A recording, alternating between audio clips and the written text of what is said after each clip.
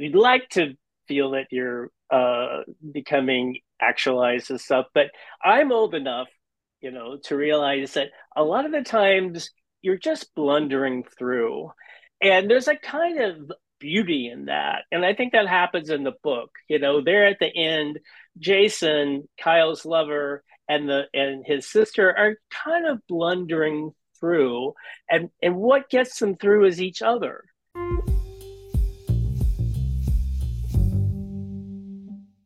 Want to listen to this Ivory Tower Boiler Room or True Crime in Academia episode ad free? Head on over to our Patreon where I'm giving you all 7 days of a free trial. So patreon.com/ Ivory Tower Boiler Room. And if you join the ITBR professor level, which you'll see gets you access to all of our rewatch podcast series like Queer as Folk and Smash, and all of our Teaches series, including when we rewatched Scream with you all, when we discussed The Exorcist. We're about to do a Britney Spears memoir episode. So, oh, and The Fall of the House of Usher is coming up. You also get access to both book clubs. And while you're at it, while you're joining our Patreon, where you're getting your 7 days for free, I would really love if you make sure you like and follow us on Apple or Spotify, and please leave a review. It really does help us in terms of advertisers and sponsors. Thank you all for listening to the Ivory Tower Boiler Room Network. And it is just wonderful to be part of this arts and culture organization and have you all out there reach out to me. So again, remember, follow us on Instagram and TikTok at Ivory Tower Boiler Room. And we have a Facebook and we're on X as well. Enjoy this episode, everyone. When you need mealtime inspiration, it's worth shopping Kroger, where you'll find over 30,000 mouth-watering choices that excite your inner foodie. And no matter what tasty choice you make, you'll enjoy our everyday low prices, plus extra ways to save, like digital coupons worth over $600 each week. You can also save up to $1 off per gallon at the pump with fuel points. More savings and more inspiring flavors make shopping Kroger worth it every time. Kroger, fresh for everyone. Fuel restrictions apply.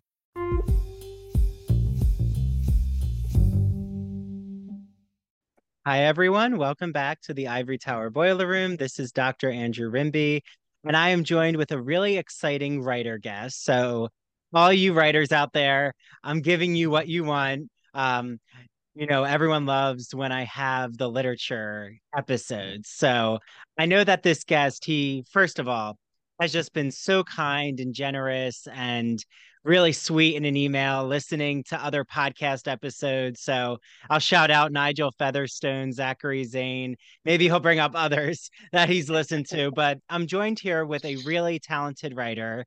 His name is Lucian Childs. Lucian was a Peter Taylor Fellow at the Kenyon Review Writers Workshop. There we go. A recipient of the Rasmussen Foundation Individual Artist Project Award and a finalist for the Faulkner Wisdom Short Story Award. He has been an artist in residence at Birdcliff Art Colony in Woodstock, New York, and at Artscape Gibraltar Point on the Toronto Islands.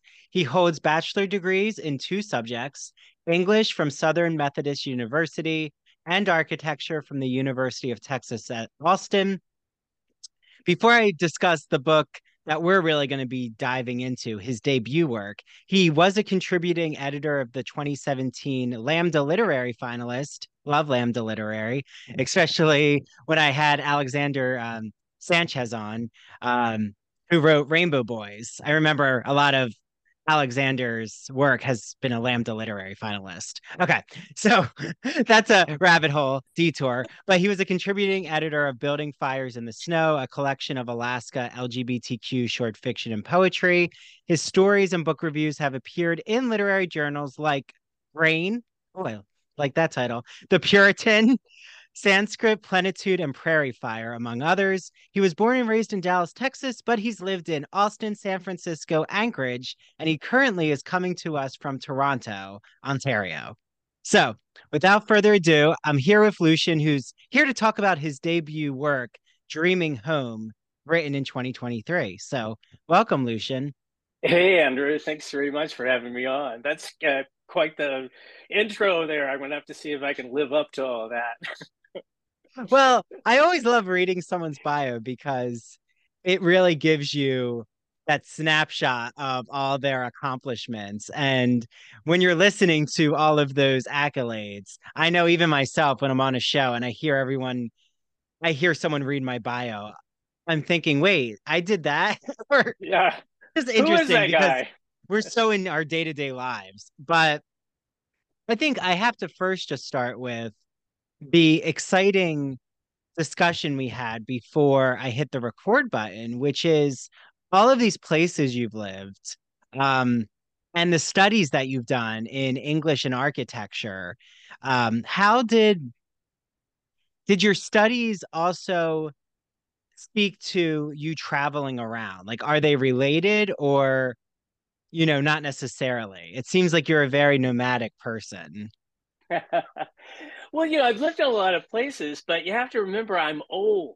So I'm kind of a weird bird out here in the literary scene because I this is my debut novel at the age of 74. So I don't know if I ever get a record or a gold star for doing that. I'm not really sure which, but so I guess I think one of the advantages or about being an older writer is you have a lot of experience to pull from, I spent decades in many of these places. I lived in Anchorage for 25 years. San Francisco was like 12 years. Grew 26 years in Dallas. So it seems like I moved around a lot, but it it hasn't been that much really. So in terms of like how being in those places has affected me as a writer, well, I think everything you do kind of affects who you are, and that affects how who you are also as a writer.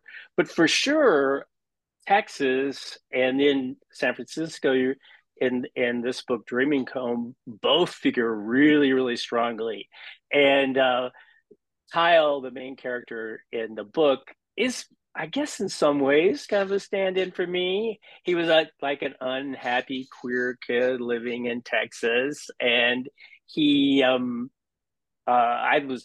grew up in Killeen on an army base, Fort Hood, a really big army base.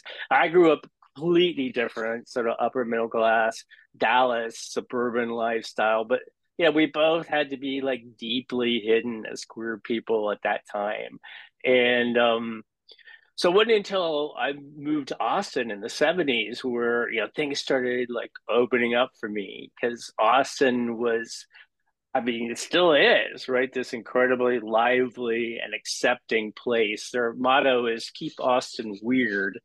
And part of being weird is also being queer. And so that's where I finally kind of, was able to, spread my wings a little bit and finally come out. Um, but I guess the thing about Texas at that time, I don't know what it's like now, really, but gay life was still pretty under the radar there, and I really wanted to be in some place that was more open and also more diverse. I wanted to live in some place where everybody didn't look like me, and it was even weirder than Austin. So I ended up going like Kyle does in the book. I ended up running away from Texas and living in San Francisco for 11 years, and I was an English major in Dallas at SMU, but I kind of set that aside for a long time. And curiously, when I was in San Francisco, that was during the Violet Quill and the explosion of gay literature that was happening in the late 70s and 80s with people like Andrew Hollerand and Edmund White, and I just like soaked all that stuff up, like Dancer from the Dance and a boy's own story, A Beautiful Room is Empty. Those authors really have a elevated sense of language, and that really influenced me as well, because that's kind of a mark of my stuff as well. Uh, so yeah, and then Alaska, I don't know. I ended up in Alaska because of a man. It's an old story, but it's a good one. And curiously enough, it has a really, really vibrant literary scene. So I sort of incubated as a writer there with lots of workshops and critique groups, and finally followed yet another man to Toronto and where I am now. And so it's been kind of a crazy journey, but a really interesting one. Well, so did you find that Anchorage, um, the nature, I always hear of just the beauty of Alaska's nature. Like, did you feel that it was a very hermit lifestyle in Alaska? Because my own sense of Alaska is that the cold or the certain seasonal weather can really make you um kind of closet yourself off, kind of how I imagine Seattle with the rain. But I'm sure, like you said, there's also a really creative vibrancy. I'm just curious, like how so in Alaska was that Yeah, interesting? Anchorage is the main city where most people live, and it's really kind of not what you think. And that was one of the things we really brought out in that anthology, and was a finalist for the Lambda Literary Award in 2017. We wanted to show urban Alaska. We wanted to say that, hey, drinking a martini out on the deck and listening to, I don't know, house music, that's an Alaskan activity too, right? It's the literature there does tend to be about place and environment and nature, and there's a lot of memoir, and so we want to kind of counteract that by talking about urban Alaska. So, uh, especially in the wintertime when it can be very dreary because the days are short and the sun is very anemic, right? But that's also the time when the arts community is like off the hook there. There's a lot of theater. We have amazing, huge, world class museum there, lots of activity there. So Anchorage is actually a little buzzing, little artistic and creative hub, and very much so in the literary community. There are a lot of really great writers that have come out of there, and that like myself, who no longer live there, but and many who do still do. So it's not what you think, Andrew. Go up Yeah. there and go to Bernie's and hang out on the deck and drink a lemon drop, and you'll be a real Alaskan too.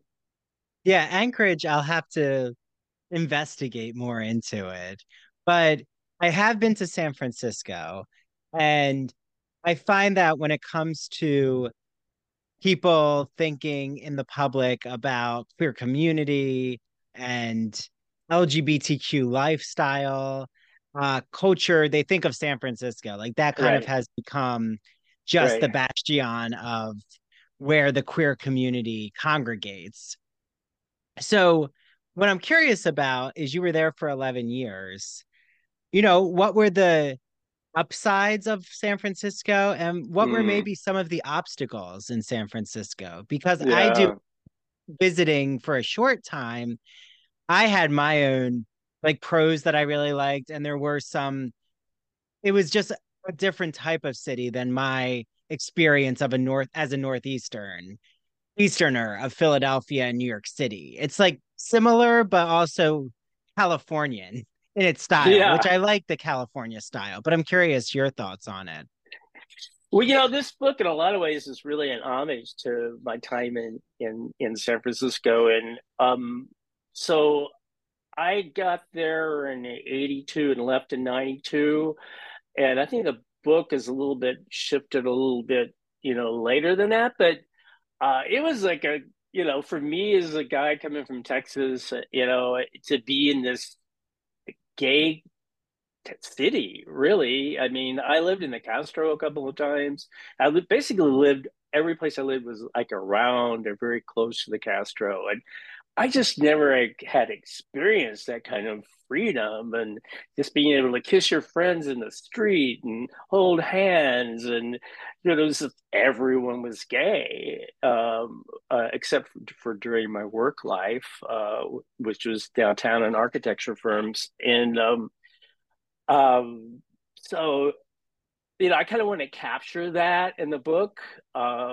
But of course, it was also, I got there right at the height of the party before AIDS had hit. So, huge circuit parties and going to the clubs and the bars and the bathhouses and stuff like that. It was really a heady time. But then, of course, it all came kind of crashing down about 3 years after I got there when AIDS started happening. And so, there had to be a lot of AIDS, even though AIDS isn't really the subject of my book. It's not really an AIDS novel.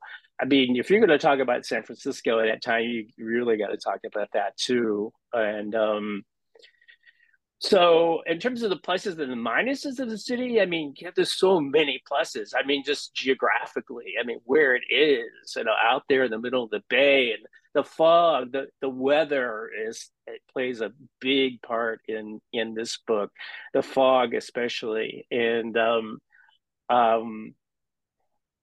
I don't know. For me, I just, began to kind of gravitate away from that kind of more public gay life, as I began to get older, right? The being in the bars and doing all that stuff held less of a kind of a fascination for me. And I began to feel um, that maybe I wasn't quite gay enough for San Francisco.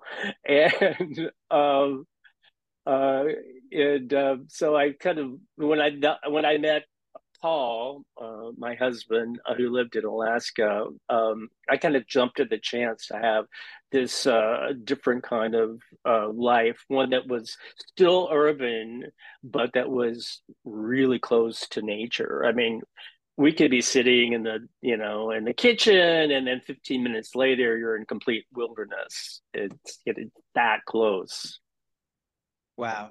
Well, and even though I love the whole lemon drop invitation, I don't drink, but I don't drink for fitness reasons and health reasons, but I love my mocktails. So I'll still take you up on that Anchorage mocktail cocktail at Bernie's, I think is what you said the place is.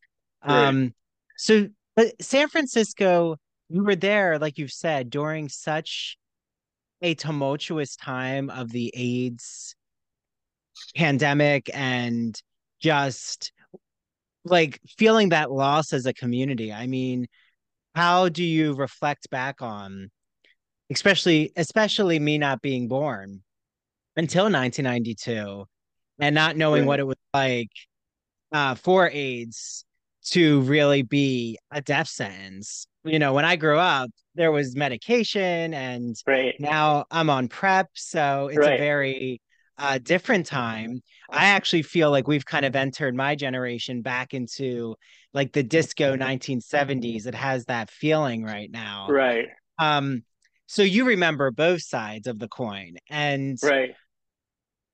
was there a sense of, because this connects to your book, was there a sense of the nostalgia from the 70s and those party filled days, but even just the dancing that the gay men, especially gay men, were still trying to cultivate even though AIDS was around? Was there a forgetting, like trying to pretend it didn't exist, almost like those who pretend that the COVID pandemic didn't happen?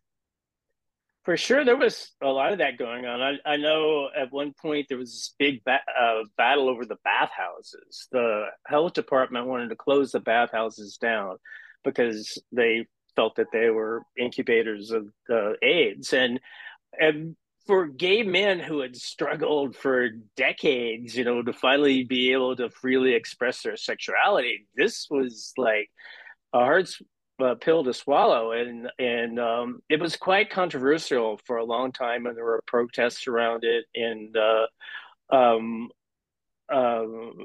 finally they did end up closing the bathhouses and then later opening them in a modified form. So, yeah, there was for sure that kind of backlash against AIDS. But then there was also like ACT UP was very active at that time, and they would be having die-ins at the corner of 17th and Market, where people would lay down and they chalk their outlines on the street, and or they have disruptions in the opera and stuff like that. So there were big marches, down to City Hall, candlelight marches, and so there's a real feeling of solidarity around AIDS that happened at that time. The women's community really kicked in and became like there was a real separation between the men's and women's community before that, but the women's community really rose to the occasion and became central players in the fight for AIDS services and volunteerism that became so central to the response to AIDS in San Francisco. Well, and something that you really explore in Dreaming Home is um you look a lot at youth and you look a lot at homelessness, and there's so many panic stories right now about San Francisco and the housing crisis. I mean, I was there recently, and there is a crisis. I can't deny it. But there's a crisis in New York. I think a lot of cities right now just are Yes. having these are economic fallout times of distress in all of the metropolitan areas, but just in our world. Um, so I wonder, when it comes to queer youth, do you think that they now are more seen and thankfully are not being thrown out of their homes? Is there more of an acceptance you feel now? Like, no matter whether you're in San Francisco, Dallas, Toronto, because of how our times have changed?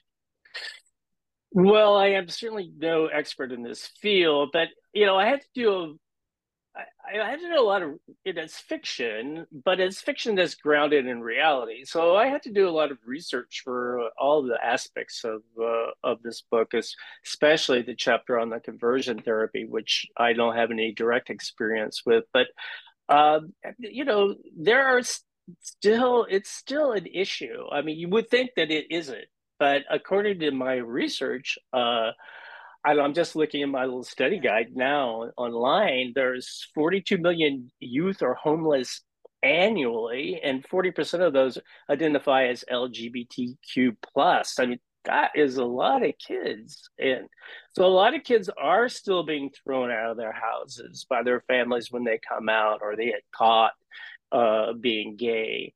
And there's a lot of organizations in San Francisco, like the Trevor Project, the Larkin Street Youth Services, that are have been in place since the time I was there to try to help these kids. So I'd like to say you're correct that it's a lot better than it used to be, and maybe it is, but there's still a lot of queer kids out there who are falling through the cracks even today.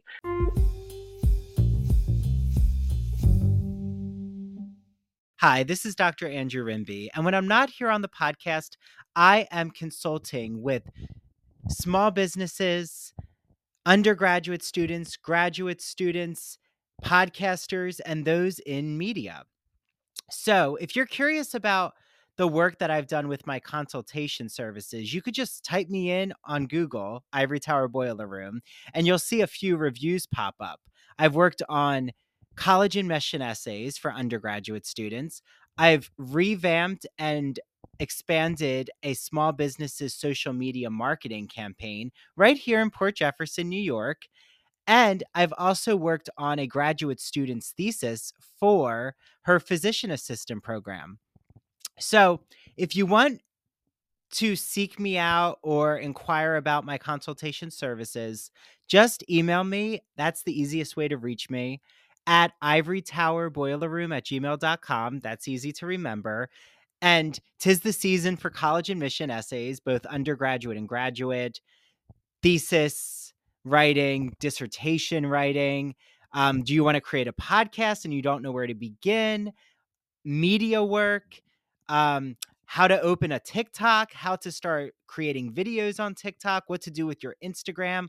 All of that I have done. So just reach out to me. Also, I'm really excited to announce that the December book club choice is Britney Spears' The Woman in Me memoir. So to join the book club, head to ivorytowerboilerroom.com and go to events, and you're going to see a form there. Just so I know how many of you are joining the book club, and that way I can reach out to each of your email addresses and poll all of you to see what date at the end of December works. It's going to be the week after Christmas, so don't worry. It's not going to be the week of Christmas. That would be hectic. And then I'll let you all know how to join the book club, which happens on Patreon. You just join under the ITBR book club section. So can't wait to see who wants to discuss Britney Spears. We have a lot to dissect there. And also, if you want to join the Wicked Broadway musical group event, which is happening in March, head to that event section on the website and fill out that Google form by December 1st. So much happening here in the Ivory Tower Boiler Room, and I love this community. I love being the host and director of this arts and culture organization. Thank you all for supporting me. It means so much. And please spread the word for my consultation services for the podcast, the book club, the Broadway musical, group event, all the things. And without further ado, here's today's episode. LGBT stories are universal, but each one speaks to the individual heart and soul of the writer telling it. Do you have a story to tell? Or have you been moved by an LGBT book, film, painting, television show, or other form of media? Then the Gay and Lesbian Review wants to hear from you. The GNLR believes in bringing awareness to queer art and artists through reviews, commentary, and thought pieces in which the author relates their personal lives to a particular piece of art, a novel, a movie. In addition to the print magazine, the GNLR also publishes articles on its blog. So you can see all of this on glreview.org. That's glreview.org. Remember, you get 50% off your subscription of the GL Review magazine when you use the promo code ITBR50. That's 50% off your print or digital subscription when you use promo code ITBR50. To learn more about submitting an article for the GNLR, visit their writer's guidelines. The link is located at the bottom of their homepage. And if you have any questions, email Stephen Hemrick. That's STEPHEN HEMRICK at glreview.org. The GNLR and its readers can't wait to see what you have to say.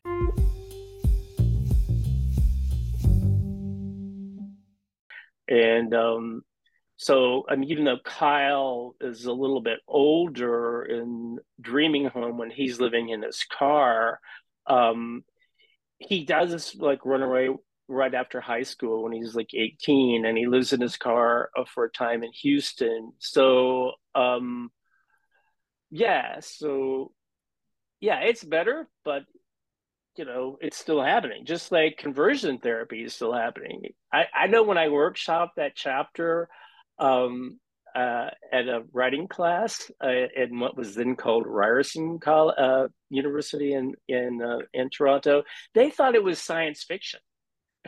They thought I was making it up. And I'm like, conversion therapy is still a very much happening out there. I mean, Canada didn't outlaw it until 2022. I mean, that's like unbelievable. And when I was first doing the research, 22 states allowed the practice. So, and six only had partial bans. So, Alaska is one of them, where I'm going next week on a book tour. So, yeah, it's definitely not science fiction. That bad stuff is still going on out there. And, AIDS too in San Francisco is still a big factor in the community. Well, New Jersey, because that's where I was born and raised. was having a back and forth about conversion therapy. I think it is now banned, but I remember when, I'm not sure, it might not be officially banned. I think it is, but Chris Let's hope Christie, so. yeah, Chris Christie, I know, was like going back and forth about banning it, and that's when he was governor. So, um, with Phil Murphy, uh, I'd assume it is banned. But I'm curious, where does that conversion therapy narrative in your book from, is it your own personal journey? Is it people like you've known who've gone through conversion therapy? It's such a heady topic. Yeah, I mean, I was amazed that one of the reviewers seemed to think I was writing from personal experience, and I was like, Mm. yes, that's what the writer would hope for. Um, no, I don't have personal experience in it. So what I did was deep research. I mean, for 6 to 8 months, I didn't write anything at all. Practically, I was watching movies. I was looking at YouTube videos of these ex-gay preachers. I was, reading everything I could get my hands on. The Boy Erased, of course, was a kind of a big source, which is a great book. And there's a lot of scripture in that passage, and I'm not religious, and so I just required like very, very deep research. I couldn't get in there today and write that or edit it. I would couldn't even touch it because I'm just not immersed in it like I was. Um so I think that's I like writing from research, and so that was a kind of a and even though it's difficult, of course, it was a exciting time to be get so down in the weeds. And oddly enough, a lot of that scripture is I use most of the King James versions, and it's oddly beautiful. And even though some of it can be, it's super troubling, but there's a lot of beautiful parts in the scriptures as well. And Kyle, the main character, wrestles with that, the kind of the horrible twisted stuff they did to him, but also the beautiful stuff that he learned there as well. So I did look, 2013, New Jersey banned conversion therapy under Chris Christie. So I'll give Chris Christie his due. He did ban it. Um, they were the second state actually. So Wow, New Jersey's fantastic. usually ahead of the curve in a lot of things. They even have LGBT education right now in the curriculum. But of course, districts are now challenging New Jersey. Districts are now challenging the state because they don't Hmm. want the LGBT curriculum in Right, the more right, Republican suburbs. So right. right now, well, let's talk about it. Right now, we're in a time where there is a backlash. Um, and you grew up, in Dallas, and it's not the same Dallas as it is now. I mean, now Dallas, I No, know there is like a LGBT visibility. Even San Antonio, I visited there. There's an awareness. Like a lot of the Texas cities, yeah, everyone knows someone who's gay, really. right. Um, and like that could even extend into the suburbs and the rural areas. But again, it doesn't mean everyone's accepting. It just means there's more openness. So what do You're you not think is, alone. yeah, you're not alone, exactly. Yeah. So why do you think there is a backlash right now? Like, why is there challenges against teaching material that's LGBTQ? But then people will say, but I'm accepting of the community. I just don't want my children to learn about it. Well, I'm certainly not an expert in this either, but I mean, I read the newspapers, so I could offer an opinion. But it seems like it's a kind of a callous way for. I'm sorry, but it's to me, it's like a kind of a callous way for the Republicans to gather power or to keep power. They have become the party of grievance, and there's a lot of people out there. I mean, you and I, people like us, we love this new world, right? We love how diverse it is. We love how the mixture of cultures that we live in. Toronto is an incredibly diverse city, and I'm sure I don't know about where you are in Long Island, but certainly the New York area is even more so.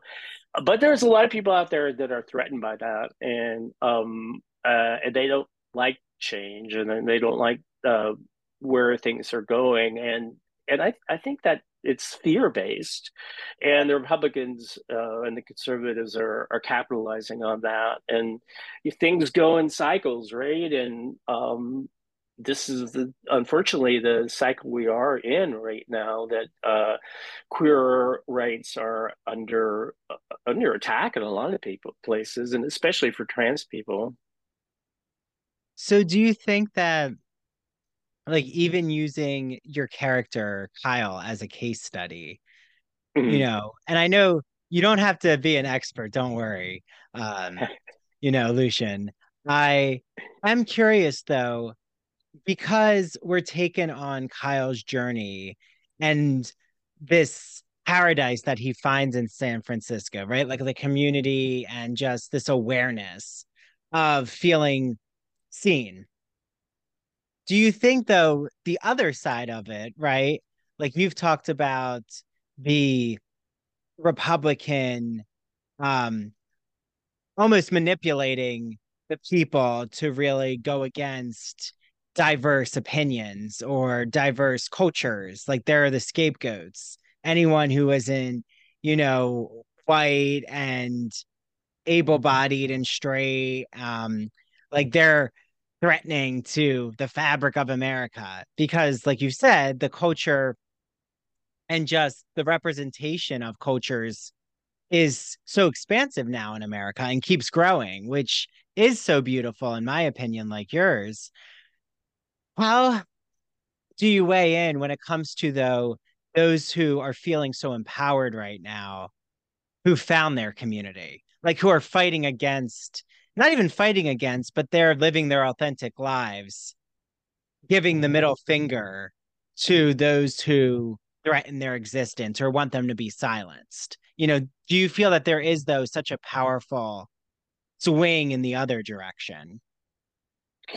Are you talking about swing to the left, or in trying to reassert the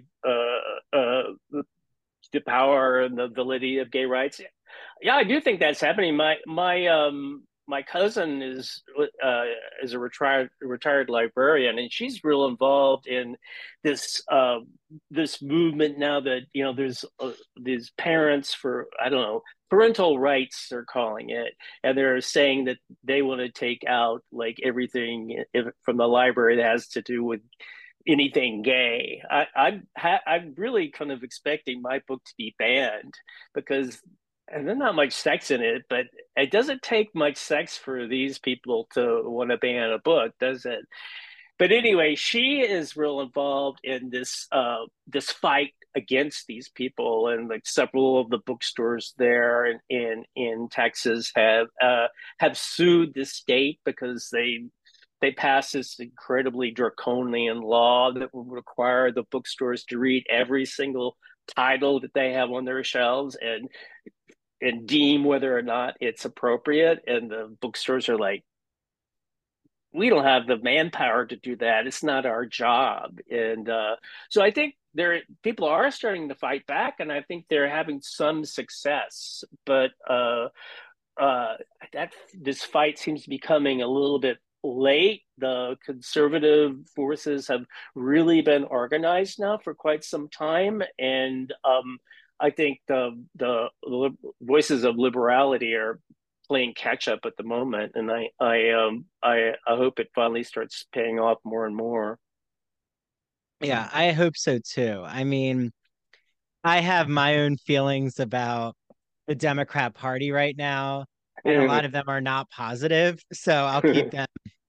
Like, I feel that they're very confused, and that's not good. Like you've said, the Republicans, they've had this playbook ever since the Tea Party movement. I mean, you can go even further back we could go back to when Anita, what was her name? She got a pie in the Brian, face. Anita Brian, Bryant. Yeah, yeah, Anita Bryant. And like they've always had this protect the children mantra right, against right, the LGBTQ community. Like this is not right. new to them. But I feel for the Democrats, they're so surprised that the Republicans are that organized or are able to, use legalities to actually make these draconian laws. Like, but they've elected power. So my hope is that the Democrats start to really unite, like create a collective stronghold. I hope there's a stronghold that starts happening instead of, my personal opinion, which everything is on the show, but um, unless I'm saying facts or statistics, but my personal opinion is the 24-hour news cycle has really watered down and made everything a breaking news headline when it's not a breaking news headline. That Right. instead of us focusing on these issues of taking away freedom of speech, which it is with literature, that's a freedom of speech issue to not have access. Maybe we shouldn't be debating um, every single um, line that someone has said in the Republican debate, or what's the next most egregious thing that's happened um, with Democrat fighting. You know, I just think that they're feeding into sensationalized politics, Mm, and yeah, the sensationalism is what really bothers me because it harms the everyday people like you're talking about in your work. hmm. Yeah, I just think the Democrats are one, they're afraid to poke the bear, right? Because there's a lot of these people are very angry, right, and threatening. They go to the city councils in terms of the book issue. They go to the city councils and take over, yell and scream, and it's so but they're afraid to poke the bear, but I also think they're not as good at creating simple slogans as the Republicans are, right? The Republicans can go make America great again, parental rights, and the Democrats are like, well, these issues are really complicated, and if you look at it one way, it's like this, and if you look, whoa, people don't really respond to that. They really respond to those simple slogans that rile them up. And so I think the Democrats have a little bit of a harder task at hand because they actually have to, you know, maintain some connection to truth and Yeah. reality.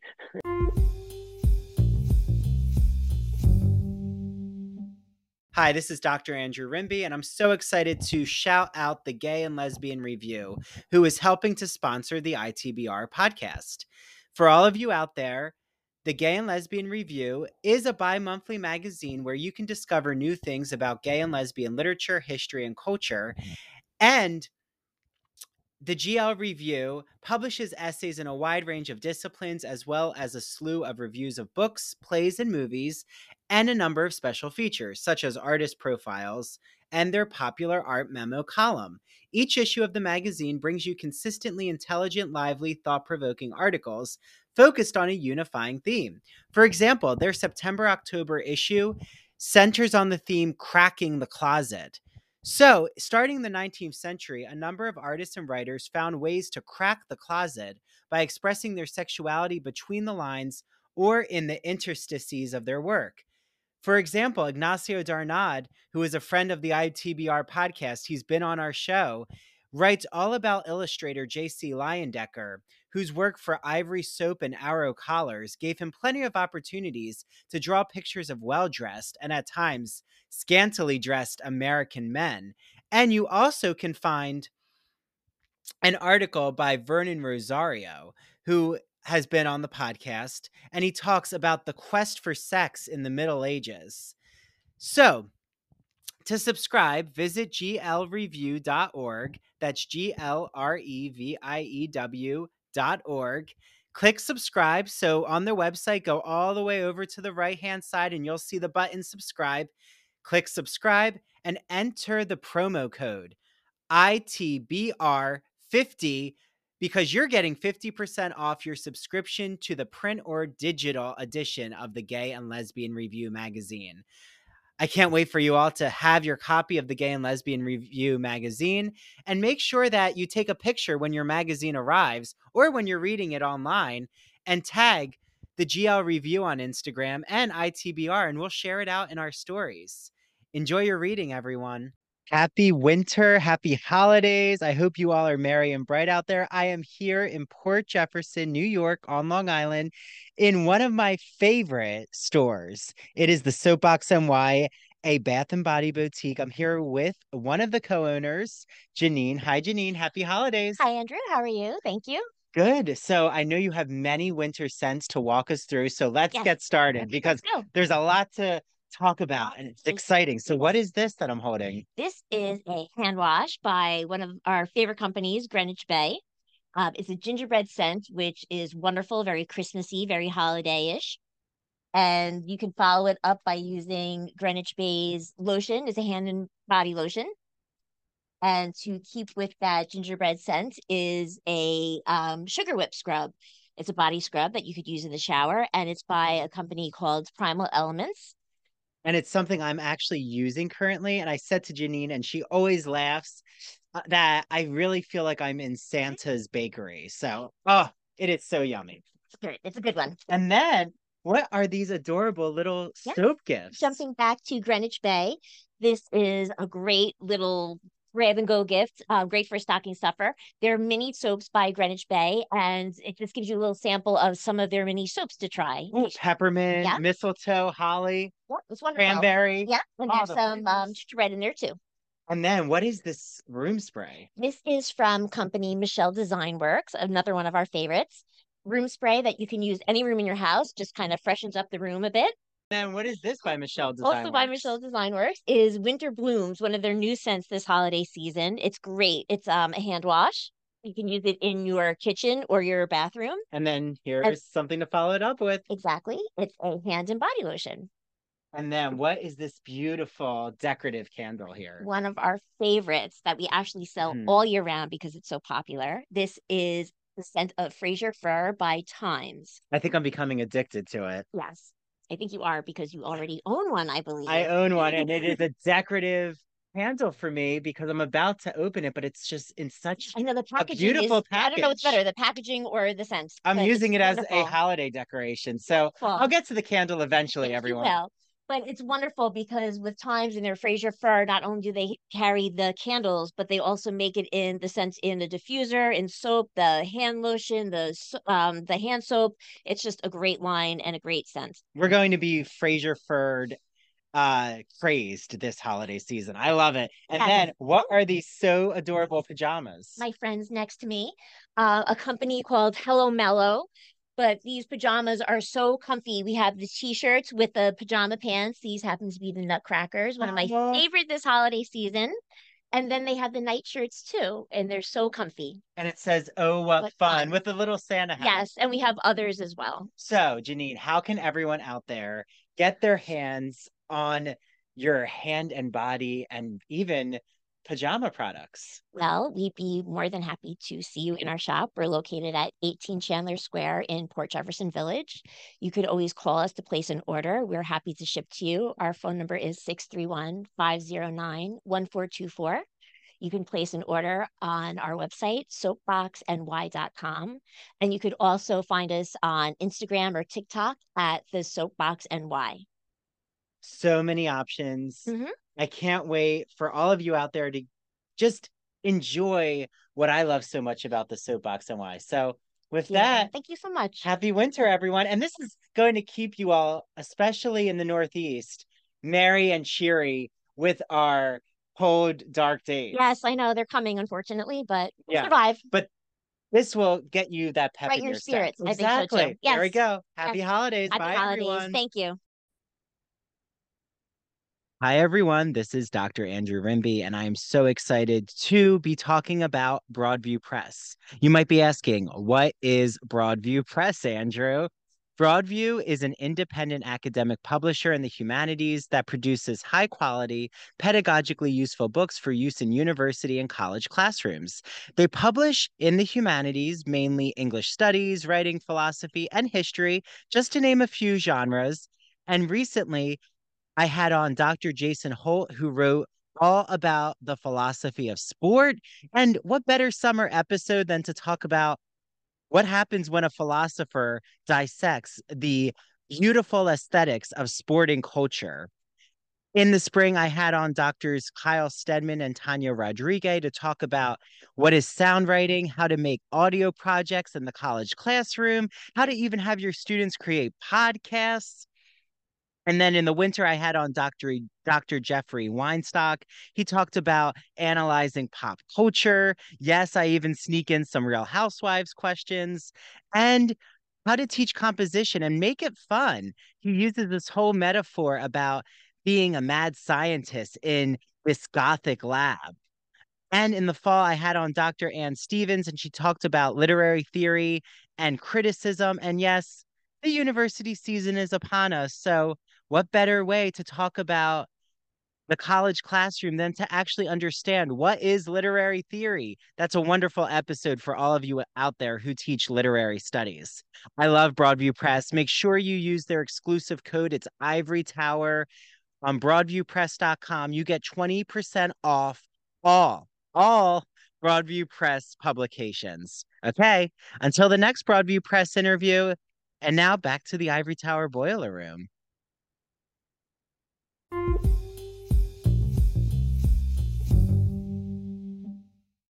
Well, and that's why I was so privileged to interview Marianne Williamson, because I had read her book about the power of love. And now she's running against Biden, but she's not getting a lot of airtime. But that's a whole other issue. But why I bring her up is because she harnesses love. Like, I do love what she says about using love as the spiritual force, as like if the Republicans are going to be hateful and they're being succeeding in using hate, why aren't the Democrats using love Mm-hmm. as their slogans? And like that is what will quench the fire of volatility.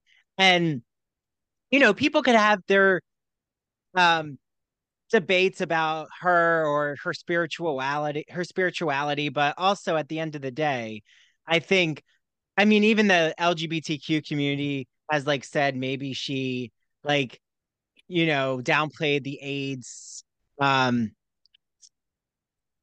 like the AIDS actual virus, even though, she's donated food to those who have AIDS during the 80s, whatever. So people, again, are always going to pull apart, I think, anyone who runs for politics. It's not an easy job.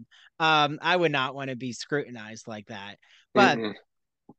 something that is beautiful is that message of harnessing love. Like, it seems that that's something that's really connected to your work, even about how you're imagining the space of home.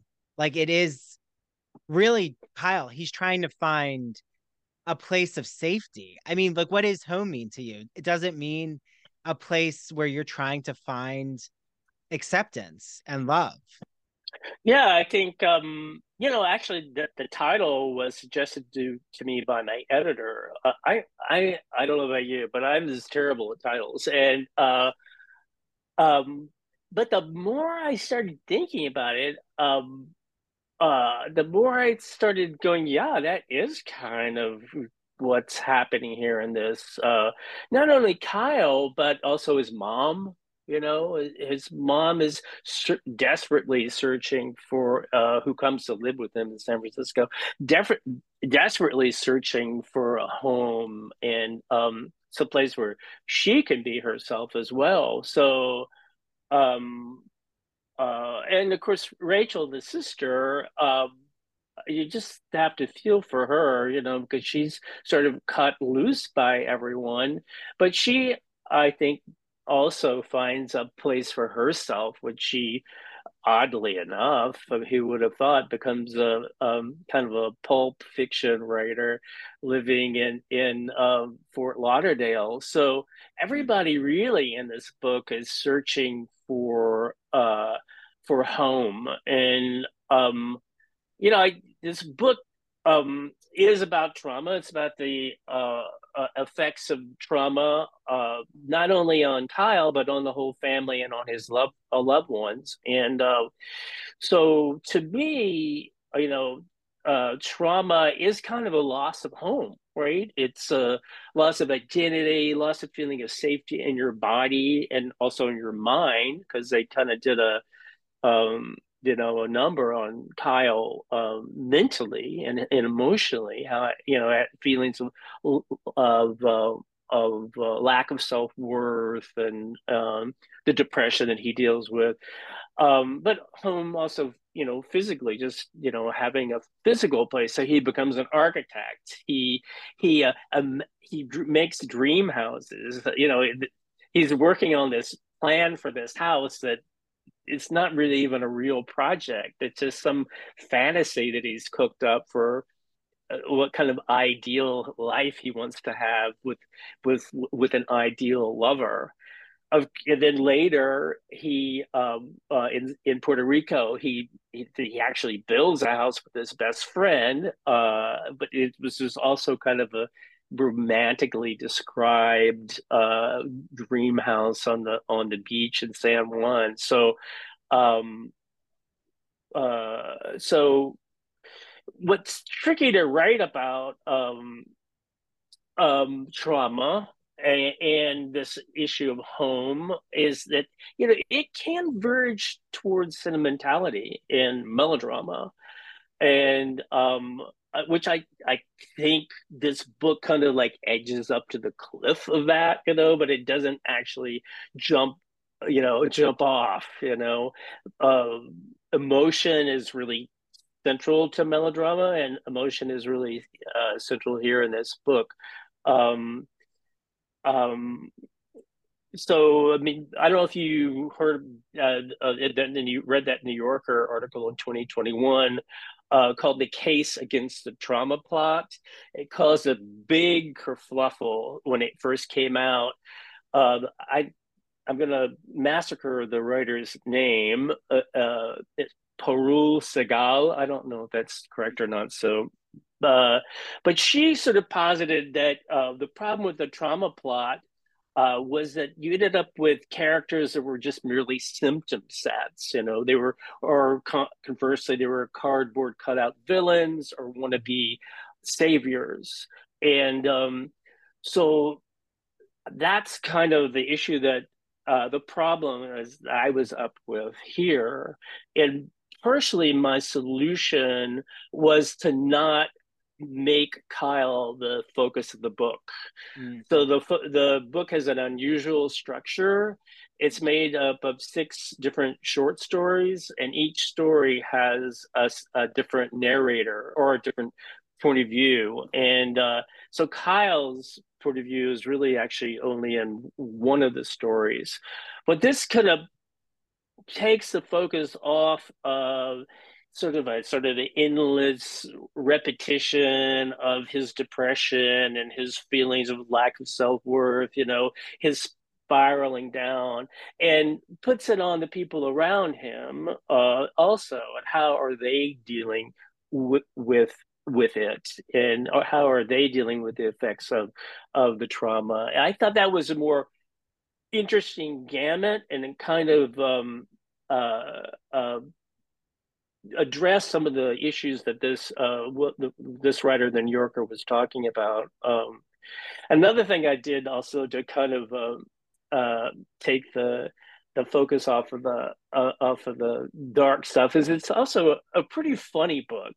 Yeah. Uh, Even those first 2 sections that are about the initial sort of violence and the conversion therapy are actually pretty funny. They're written from the perspective in the voice of children, and they're kind of got a snarky, ironic, you know, wit. New York Times called them deliciously droll. I So, love that. you know, Well, and I these themes can, like you said, these themes can either go more in the especially home slogans like there's no place like home is where the heart is, can really be those sentimentalized Hallmark movies, which I actually love, really cheery holiday winter right. movies. There's a fun thing to having hot cocoa and watching like a Hallmark movie during Single Christmas. all the way, or what are those Yeah, I gay know. And like they Christmas always, movies? I mean, or like the Family Stone, which isn't sentimental, but it's still like full of the family drama. There's like a reason why I think we all feel so nostalgic during the holidays to see family movies. Like they all are centered on families, really. But then you could have more of the comedic exploration of even when it comes to family trauma, like a Running with Scissors, which I think is one of the best um like zany comedic ways of telling the cutting um edge narrative of trauma. And Augustin Burroughs, I just think does a really great job with that. But then you have But I'm a Cheerleader. I don't know if you've ever seen that I've movie. seen it, yeah. Yes. So right, and they mock with Natasha Lyonne. If Yeah. you haven't seen it out there, but you know who Natasha Lyonne. Now she's in so many shows, but she's great in that. And just the whole mock RuPaul's in it, and the mocking of conversion therapy and making it like an SNL skit. It's so good. But right, you could go in either. It really can easily go into the what was that novel? So many of my friends, we read it um in the early 2000s. A boy, is it a boy called It? Yes, I think it's a boy Yeah. called It. Remember that series? Okay. Like that is really gut-wrenching. I mean, um, what the mom puts the son through. But then you really don't get to understand who the mom is. Again, I'm not excusing what she did to the son because it's really beyond the pale, traumatizing and abusive. But I see what you're saying. And you found this way. It reminds me of interviewing Celia Lasky, who wrote Under the Rainbow, which also takes that genre style of doing more short stories or vignettes through different characters from the narrative. And then it becomes this new novel. And I like that approach. I think it really works with her. It works with you, Lucian. And I wonder, it probably seems really freeing too, to not have to think of one psyche as the central protagonist, like just trying to follow Kyle's highs and lows. Like that's a lot of Yeah, weight yeah. as a writer. Well, for me, I kind of felt like I got to have my cake and eat it too, because I do feel like I'm a short story writer. I like that kind of unitary narrative arc. But I was sort of chafing at the constraints. I mean, obviously, the constraints are the chief the thing that makes the short story so Mhm. amazing, is how constrained they are. But also, I was sort of feeling like cheated almost. Like often you don't know who the people really are. They don't have families. You might not even know what they do for a living. They just exist in this microscope, that you could see in the frame of the microscope. And so this gave me the ability to still write short stories with beginning, middle, and end, but at the service of a long story, and one that goes on for 40 years and that covers all these different people. And so I mean, it wasn't really my idea. I have to tell you, I thought I was going to be publishing a short story collection. And so I hooked up with a very fine Canadian writer here named Carolyn Anderson. And she suggested that I link my published stories. And I was like, what are you talking about? They're written 10 years apart, and but as I started thinking about it, I was like, wait a minute, there is kind of this implied arc to these stories. And so we worked to strengthen that over 9 months. And then I mean, I was very fortunate when John Metcalf, who is kind of the grand old man of Canadian letters up here, and took it on for Biblioasis, and he really wanted to make it a not kind of like feel like a novel. Mhm. So we spent another 9 months strengthening the connections and adding stories, and I was really worried that people were gonna go like, "What the heck is it?" Is it a novel? Is it a linked short story collection? You know, but and the publisher initially, I think, had a little bit of a, they're like that problem, and so at first they were calling it a novel on the cover, and so finally they just took that off, and they just decided not to call it anything at all, but Dreaming Home, and so far the reviews have all been very positive. They've liked the form, they like the fact that and readers that I talk to like the fact that they have to kind of fill in the blanks between the stories themselves, and they feel, I was worried that they wouldn't be really engaged with the characters because they don't get to stay with them for very long, even though they characters do appear in multiple stories. But they all seem really engaged in the characters and have their favorites and fight over, who's the, like, is Rachel evil or is she also, a victim? And same with the father. And so it's caused a lot of great discussions. And I think partially because it isn't all spelled out for you as the writer.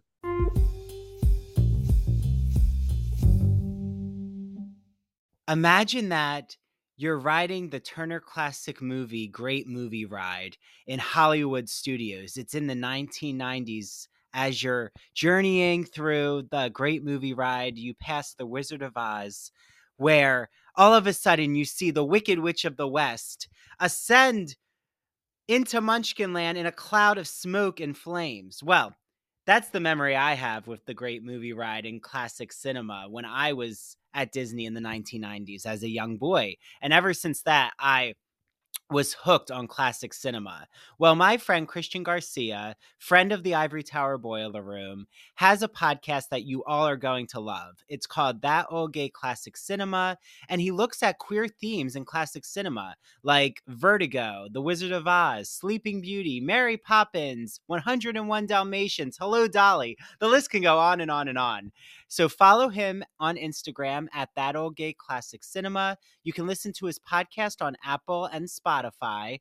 And he also is on the premiere episode of our Queer as Folk podcast, where I'm rewatching every episode of Queer as Folk from 2000. And the episodes come out bi-weekly. So make sure you listen to his episode with me. And he's launching a rewatch show of Smash, where they're putting on a Marilyn Monroe musical. So he's going to be joined by co-hosts, a lot who are in the Broadway and theater industry, and I'm going to be on his first episode. So without further ado, get listening to That Old Gay Classic Cinema. Enjoy. Hi, everyone. Happy almost holiday season. Because the holidays are upon us, I'm sure so many of you out there are thinking, oh my, what am I going to get my friends, my family, my children, my romantic partner, my husband, my wife, any, significant person in your life? Look no further than my good friend Mandy Bengal, who makes handmade crocheted items. Her company is called Mandy Made It. You can follow her on Instagram at MANDEE Made It. And you will see all of these crocheted items that she's going to be able to customize for you, including special characters, sports team figures, even holiday items like a snowflake or a Christmas tree. So I have Mandy's keychains. I have the poison apple from Snow White and the Seven Dwarfs. I have a rainbow flag that she made me. So Mandy is able to really customize an order just depending on what your hobbies and passions are and what item you're really looking for. So because you're listening to me talk about Mandy, she said that anyone who goes to Mandy Made It on Instagram and orders from her, and they've heard the Ivory Tower Boiler Room ad, she will give you all a free Ivory Tower Boiler Room t-shirt with your order. So head right now to Mandy Made It. If you were really looking for that special gift, now you don't have to look any further because I have you covered with Mandy Made It. Okay, I hope you all enjoy your items from Mandy Made It. And please make sure that you take a photo of your crocheted items so that we can share it out on our social media. I know Mandy would love that, and I would love to see what you all are ordering from her. She even has an adorable pillow called Netflix and Chill, and she has these cute coasters that she crochets for your favorite coffee or tea mug. So enjoy all your Mandy Made It products.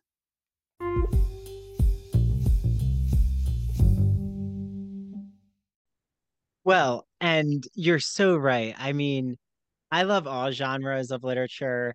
I mean, I have a PhD in English. Not everyone who has a PhD in English, I guess, could say they love every genre, which is their right to say that and have their preferences. I mean, I think a lot, um, because I wrote on Whitman Right. like closely for my dissertation. I'm such a queer poetry lover, and I think poetry is the genre that I've found has the most detractors, or even those who are nervous to approach the form of poetry. Um, but I always say there's always a way into any genre. Like even when I teach poetry or I teach the short story, drama, novel, what have you. Um, it's always about what, what are you reading for? Like what is your process as that person in the solitude? What makes literature so special, in my opinion, is, you're the writer, then the private experience we each have with, say, Dreaming Home, and how we're able to pull each story and organize it in our mind. Like maybe, we only read one story a day, but then it makes this arc and you have this connectedness to the whole narrative, which I think is so brilliantly done, Lucian, and was such a great idea by your publisher or colleague because, the short story of Rose for Emily, that's one of my favorite short stories by Faulkner.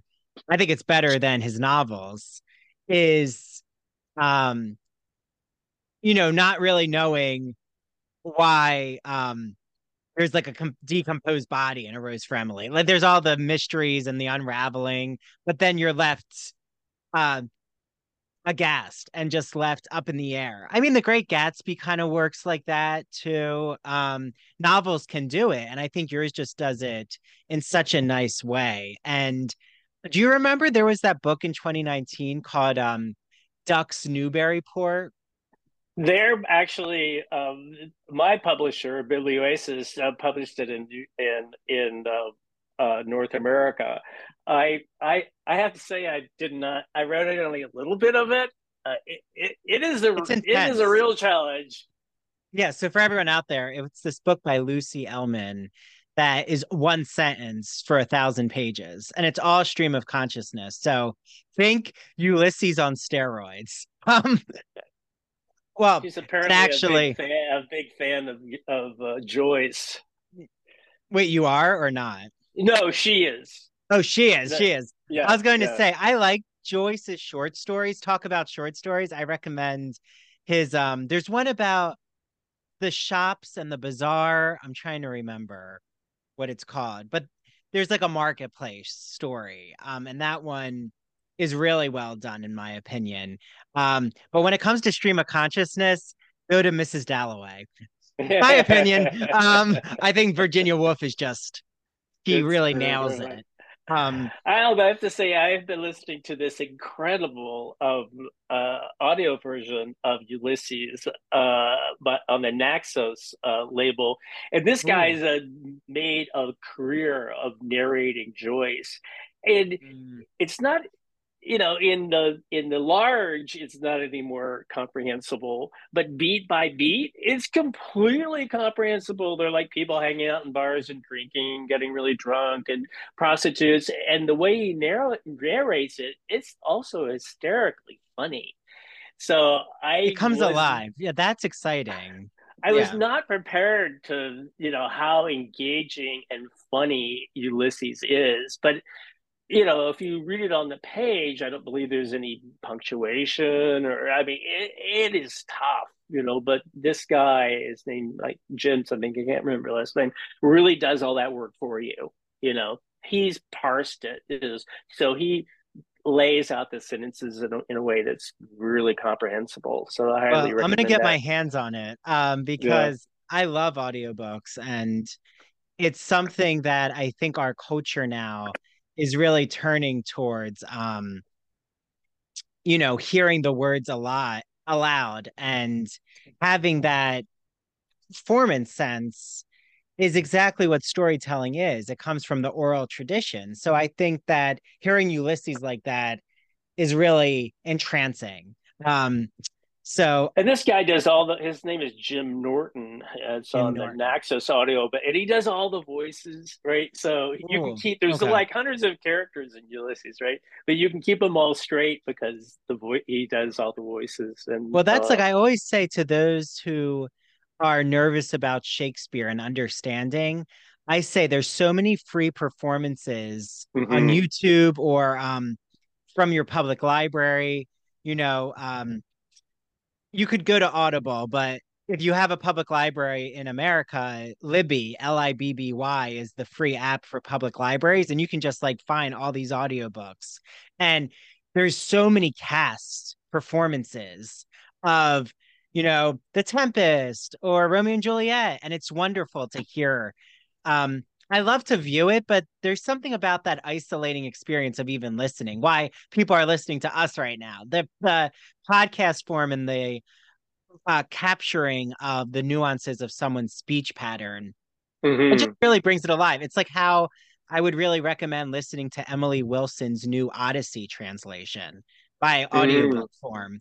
Um, especially when they were supposed to be done in the Homeric oral tradition of a mm-hmm. storyteller. But okay. So yeah, That translation's gotten a lot of buzz. I haven't looked at it yet. yeah, but like maybe even listening to Ducks Newburyport, that's going to be all my homework. Is I'm going to maybe I'll have to interview Lucy Ellman. I will. That If would it the I'll fact listen to the that audiobook version. Uh, I think the I could get through it. all the sentences start with the fact that. Well, and the hardest part in a stream of consciousness, like why it becomes more of a um almost an academic exam of deconstructing the novel is you have to really figure out where you're going to take breaks. And it's hard Yeah, because you don't have chapter breaks, you don't have right, sections. It's just right, going and going and going. right. Actually, I think Mrs. Dalloway has chapters. Yeah, Um, it does. Yeah, I don't, does Ulysses? I'm trying to remember. yeah, it does. Uh-huh. It's Okay. arranged because it's a apparently it tracks the Homeric The Odyssey. legend. Yeah, the Yeah, Odyssey. because Yeah. there's Penelope. Hmm. Yeah, the wife section I've read a lot in my studies, which she gets like she's having so many erotic thoughts, and there's like Right. affairs and dalliances. I don't. Oh yeah, she's thinking about some guy's cock. It wouldn't be an Ivory Tower Boiler Room episode unless I said cock. Okay, so as we wrap up all of that, now we've added a lot of books, and I'm so glad you brought up the audiobook enriching experience. I am curious, is Dreaming Home available via audiobook? Unfortunately, at this point, it isn't. I asked them if they were going to do it because I wanted to audition for it. Oh, very Because good. because I've had some theater training, and those first two chapters have got to be delivered in a Texas accent. So they said they were going to, but there's been no movement on that that I know of. So Well, hopefully when this comes out, there's more momentum. So let's get that audiobook out there. Biblio Oasis. Yes. Yeah, it really helps just have, the more formats, the more eyes and ears, right? So, as we wrap up, I'm just curious with your work out there, you have this new hybrid genre approach of writing, which I think is wonderfully done, Lucian.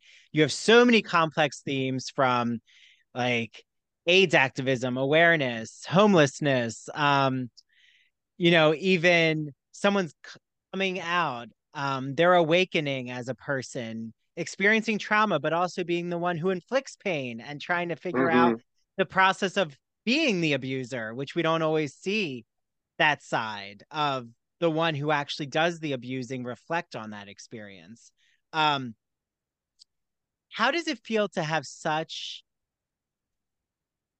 heavy topics, but yet, like you've said, you balance it with humor, you balance it with levity.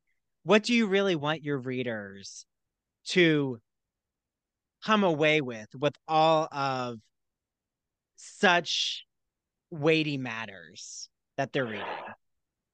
I mean, I hope it doesn't feel weighty when you're reading it. Like I said, there's a lot of humor in it. A lot of that humor is generated by these over outsized characters. All of them, most all of them are women. I had a lot of really strong women in my family, so it comes out in this form. So I think it's quite funny. It's quite engaging. It's even a bit of a page turner because you kind of like want to know what happens next. And um, um, what was the question? Oh no, so what What do I you want want them your to come readers to away? come away with? Yeah. Oh, yeah, I think that this question of searching for home is an identity, is a lifelong endeavor. That we're always looking for that, and it's always shifting, and it doesn't have to be some big traumatic thing that causes a shift. It could just be change in circumstance, or you move to another city, you get another job, you have to get new friends all of a sudden, like I've done when I moved to Toronto. And that process is it can be difficult and challenging, but it's deeply enriching. And I think that's what we see at the end of the book. There's a kind of reconstituting of this family that had fallen apart is kind of reconstituted there on that concrete landing. And yeah, that's what we're doing all the time. So And you hope that you've become more self-actualized, or even what you've learned from those changes. Like I even feel right now that I'm um being shaken up inside in really empowering ways because I'm not at the university, and I now am finding my own voice and my journey on my own. And it is full of obstacles, but it's also so beautifully empowering, Lucian. And I know that I'm coming out on the other side. I'm still the same person, but I've been deeply shaped, and I'm no longer I don't want to say passive. That's not the word. Uh, um I'm not in my safe zone anymore. I'm, mhm. you know, not um what's the word? That, I'm not sorry, that was a rhetorical question to you, Lucian. That I'm not just resting on my laurels, right? I'm being challenged. I'm not just um allowing myself to, like, the family that you are exploring in your novel, or even your own life, Lucian. It sounds like you've never wanted to just play it safe. There you go. I knew I would find it eventually. So something so beautiful in that, even though it's fraught and full of discomfort, right? You're not just in the comfort zone, but some people, right, they want that security, but we do need these obstacles in our lives to grow and to move. Absolutely. And you need them in fiction. And one of the things I'd say is that you'd like to feel that uh, becoming actualized and stuff. But I'm old enough, to realize that a lot of the times you're just blundering through, and there's a kind of beauty in that. And I think that happens in the book. There at the end, Jason, Kyle's lover, and his sister are kind of blundering through, and what gets them through is each other. Yeah. Is they need the help of other people, and they need to connect, and even though they don't have the answers, and they kind of really are just as clueless as where they were before, they've reached out to each other in a way that I think is deeply hopeful. And I certainly still, I could sometimes read that ending and still get all teary. So it still affects me, and I hope it will affect others when they read it. Well, and it's so inspiring to even, have me reflect as I've been reading it, as I'm here with you on, like you said, you hope that you become self-actualized, but I like that philosophy you have about everyone out there is just trying to get by and they're, you know, um, floundering. Yeah, yeah. They're floundering through life, but you think that maybe some people um actually have a plan laid out in front of them. And some do have a plan, but it doesn't always go according to your plan. And now I've learned from your work to sometimes just let go of the need for everything to be, you know, point A to point D, point A. It is going to work out in the steps it will. Just throw yourself out there in terms of your voice and your passion. So, speaking of passion, this has been so wonderful, Lucian. I loved our conversation. Me Want, too. yes, I want everyone out there to get their hands on Dreaming Home. I have a link in the episode notes. Um, for where to buy it. I have Lucian's website. Um, I think you also have social media, so anywhere they can follow you, Lucian. Sure, I'm on Twitter, Lucian Childs. I'm on Instagram. Um, uh, some form of Lucian Child. You can find me on my website. I'll have links to all those places. That's www.lucianchilds.com. So you can search for me on the web, and you'll find me. Wonderful. Well, Lucian, congratulations on your debut novel. Thank you. Excited for more people to get their hands on it. And it's been wonderful having you here in the Ivory Tower Boiler Room. Thank you very much, Andrew. Okay. Best of Bye, luck to you. Lucian. Bye Thank bye. you.